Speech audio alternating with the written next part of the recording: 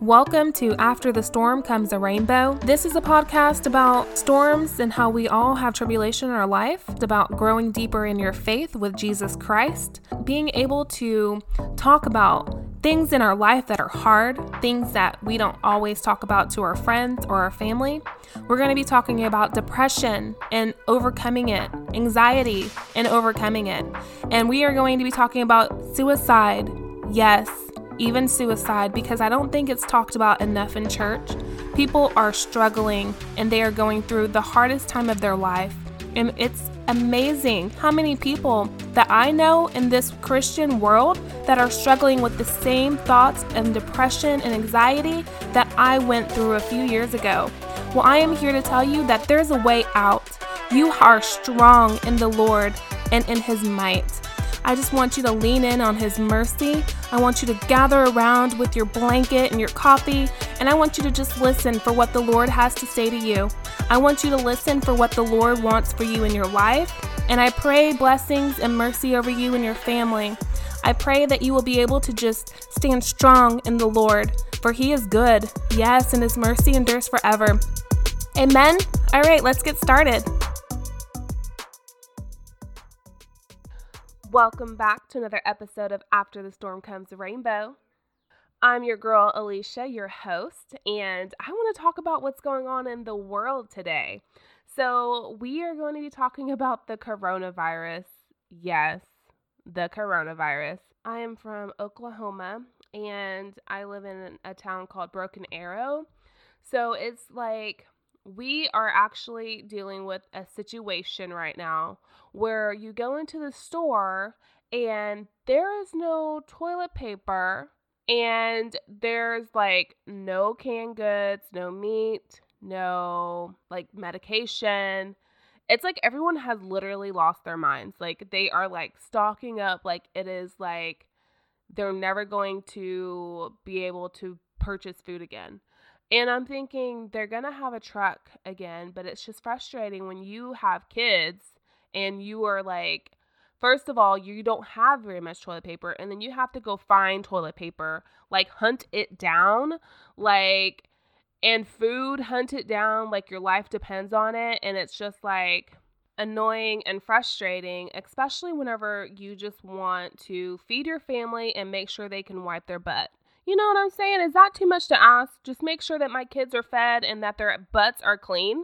I mean, they're teenagers. They already stink. It's like I shouldn't have to deal with all of this as well. Can we just be real for a minute? I mean, seriously. I'm just so ready for all of this to be over. And it's just like, how do you go from something where there's so much fear in everyone and they want to, I guess, protect themselves, stock up, make sure they can feed their families. But at what point do people say, I'm going to trust God? I'm going to put all of my trust into the hands of the Creator, the one of heaven and earth, the one who made me, breathed His life into me. But I have to remind myself, I was listening to a YouTube channel and he was talking about this. He literally was talking about the coronavirus and, you know, how we are in fear and all this other stuff. And he's like, where's the church? Where's the faith? And I told my husband about it. And I said, Chad, I said, we literally are the minority. Like Christians there's more people that don't believe in God right now than there are people that believe in God. And so right now, the people that are in Christ, the people that do believe in Jesus, we have to stand up and we have to say that we are putting our trust in God. Yes, we have to be smart and go to the grocery store and get some food for our kids, whatever it is, because God says do everything you can and then you stand, you know. And so it's just so important that we make sure that we are doing everything that we can. And then it's like, it reminds me of the woman, and I'm going to read a few passages because the Lord just brought her to my mind as I was starting this podcast. And I want to go ahead and start this off in prayer. And then I'm going to get into the story about the woman and her son, how they were going to lay down and die because there was no food. Okay, Lord Jesus, Heavenly Father, I just come to you, Father God, and I just yield my spirit to you, Father God. I just pray, Lord Jesus, that your anointing will flow through me, that you will be able to speak to your people, Father, and that you will be able to wrap your arms around them through anything that they're going through. Strengthen them in their mind, in their spirit, and in their body, Father God. Quicken their spirit so much that they can feel your presence, Father. I pray, Lord Jesus, that you will just be able to pour out your peace among your people, and that everyone will understand that you, Lord, are the Son of God, Father God. I just thank you so much for everything that you do in our lives, and I just pray, Father God, that you will use me. Holy Spirit, I yield my spirit to you, and you have every right to do anything that you wish through me. Father God, you may use me for your glory. In Jesus' name I pray, amen. Okay, so as I was preparing and getting ready, I was led to a few other verses as well, because the Lord does not want you to worry. He wants you to understand that he is the one that will take care of you no matter what happens. No matter what happens, okay? All right, so we are going to 1 Kings chapter 17, Elijah fed by ravens. Okay, so we're going to actually start in chapter 2.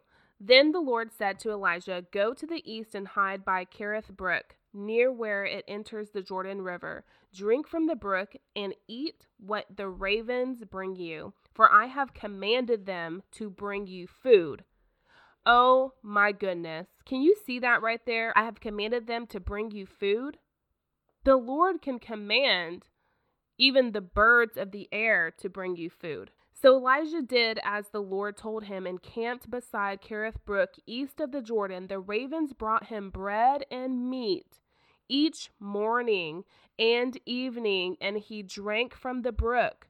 But after a while, the brook dried up, for there was no rainfall anywhere in the land. And that's because Elijah had that very first verse. You guys can see that he said that there will be no dew of rain during the next few years until I give the word. And it's just like we don't have to worry, because we know that God will provide. And even when there was no more water, like no more that they could drink from because there was no rainfall, God still provided for them to be able to survive. You know, if God can pour out his spirit upon all flesh, don't you think that that spirit that is in you will take care of you? Don't you think the Holy Spirit will lead you and guide you and tell you where to go, what to do, who to speak to? And he will make sure that there's a way for you to be fed. He will make sure that there's a way for you to make it through this. There's a way that you will survive. No matter what comes your way, you're going to get through it. Now, okay, so we're going to go to the widow of Zarephath. Then the word of the Lord came to him. "Go at once to Zarephath in the region of Sidon and stay there. I have directed a widow there to supply you with food." So he went to Zarephath. When he came to the town gate, a widow was there gathering sticks. He called to her and asked, "Would you bring me a little water in a jar so I may have a drink?" As she was going to get it, he called, "And bring me please a piece of bread." "As surely as the Lord your God lives," she replied, "I don't have any bread, only a handful of flour in a jar and a little olive oil in a jug. I am gathering a few sticks to take home and make a meal for myself and my son, that we may eat it and die." Elijah said to her, "Don't be afraid. Go home and do as you have said. But first, make a small loaf of bread for me from what you have and bring it to me. And then make something for yourself and your son. For this is what the Lord, the God of Israel, says: the jar of flour will not be used up, and the jug of oil will not run dry until the day the Lord sends rain on the land." She went away and did as Elijah had told her. So there was food every day for Elijah and for the woman and her family. For the jar of flour was not used up, and the jug of oil did not run dry. in keeping with the word of the Lord spoken by Elijah. Sometime later, the son of the woman who owned the house became ill. He grew worse and finally stopped breathing. She said to Elijah, "What did you have against me, man of God? Did you come to remind me of my sin and kill my son?" "Give me your son," Elijah replied. He took him from her arms and carried him to the upper room, where he was staying, and laid him on his bed. Then he cried out to the Lord, "Lord my God, have you brought tragedy even on this widow I am staying with, by causing her son to die?" Then he stretched himself out on the boy 3 times and cried out to the Lord, "Lord my God, let this boy's life return to him." The Lord heard Elijah's cry, and the boy's life returned to him, and he lived. Elijah picked up the child and carried him down from the room into the house. He gave him to his mother and said, "Look, your son is alive."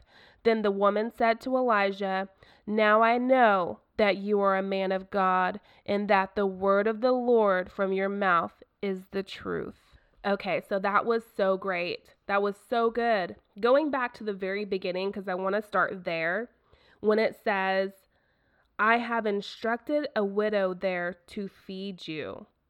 And did you notice that whenever Elijah had told her to bring him some bread, the first response that she gave him was that she only had a handful of flour and a little bit of olive oil left in a jar, and she told him that she was going to lay down and die. She was going to make this for her and her son, feed it, and they were going to die.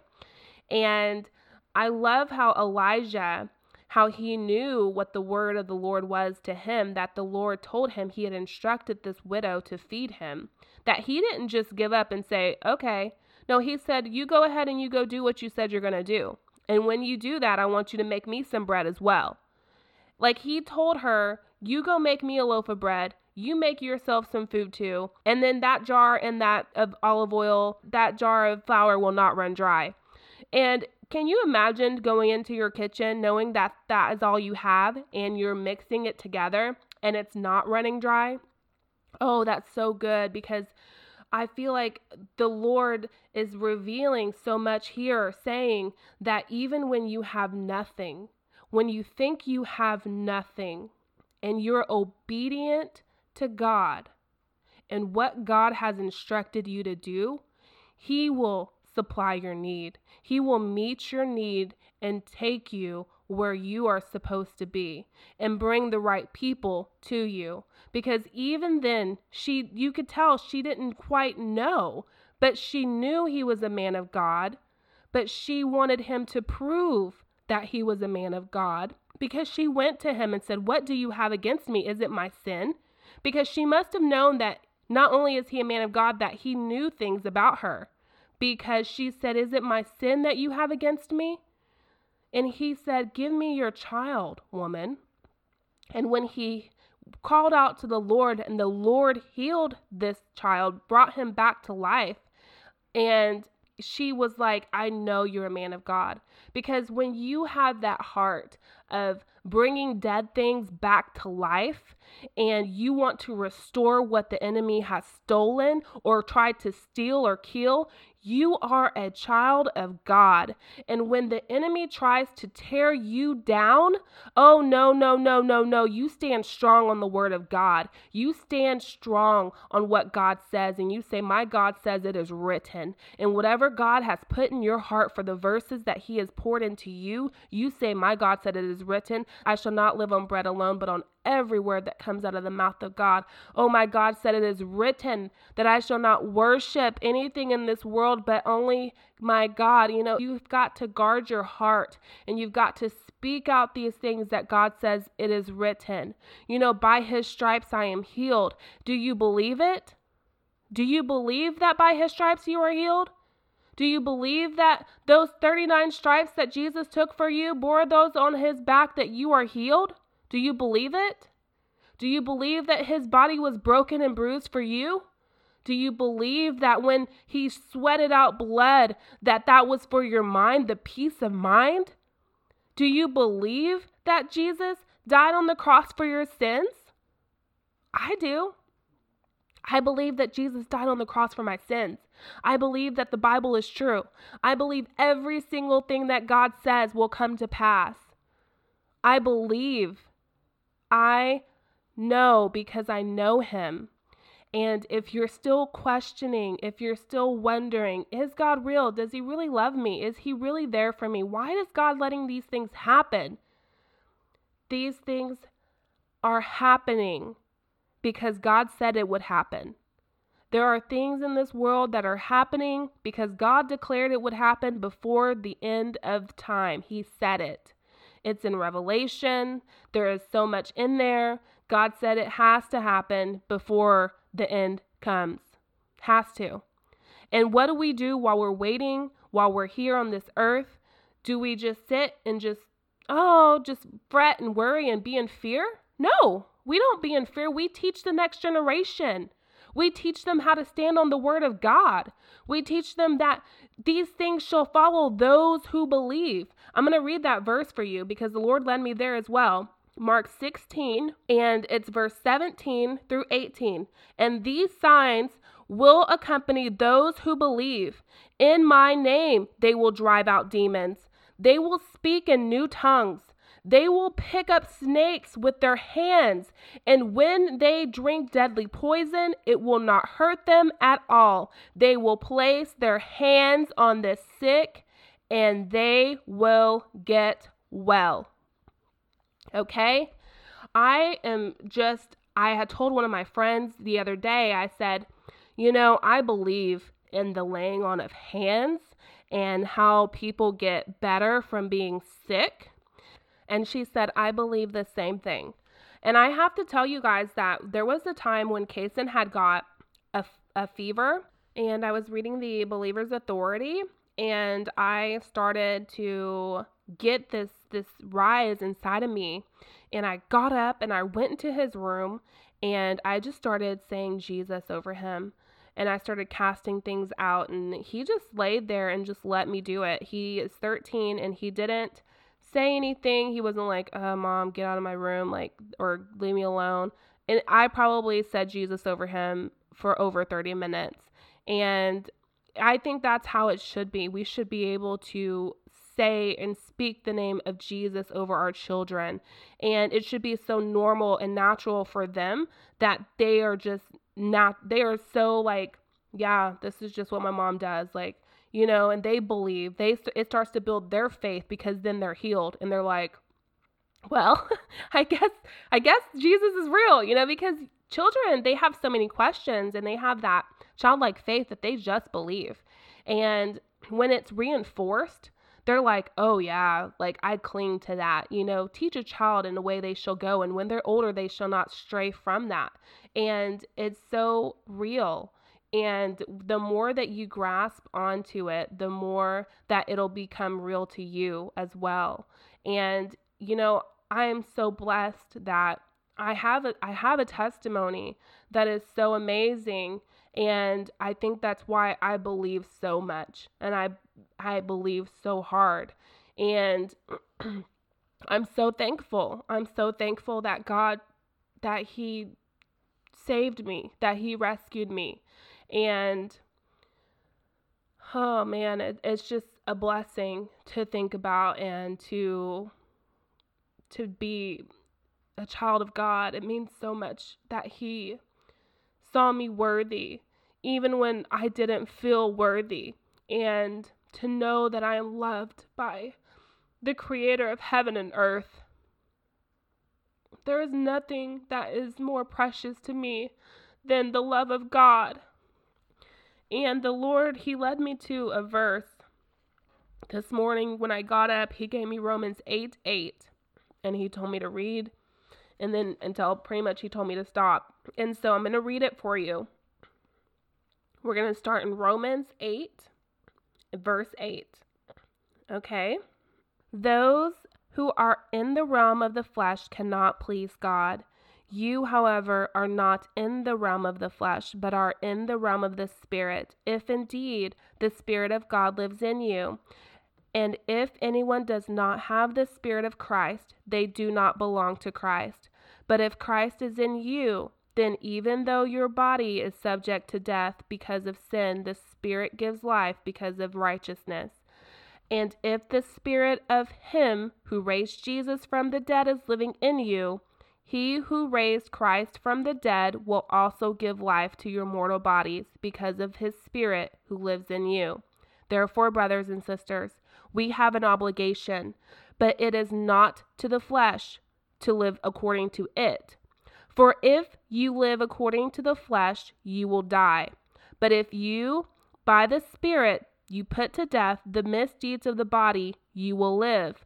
For those who are led by the Spirit of God are the children of God. The Spirit you received does not make you slaves, so that you live in fear again. Rather, the Spirit you received brought about your adoption to sonship, and by Him we cry, Abba, Father. The Spirit Himself testifies with our spirit that we are God's children. Yes, we are His children. Now, if we are children, then we are heirs, heirs of God and co-heirs with Christ, if indeed we share in His sufferings, in order that we may also share in His glory.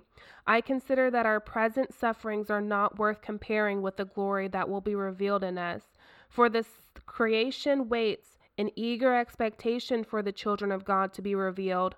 For the creation was subjected to frustration, not by its own choice, but by the will of the one who subjected it, in hope that the creation itself will be liberated from the bondage to decay and brought into freedom and glory of the children of God.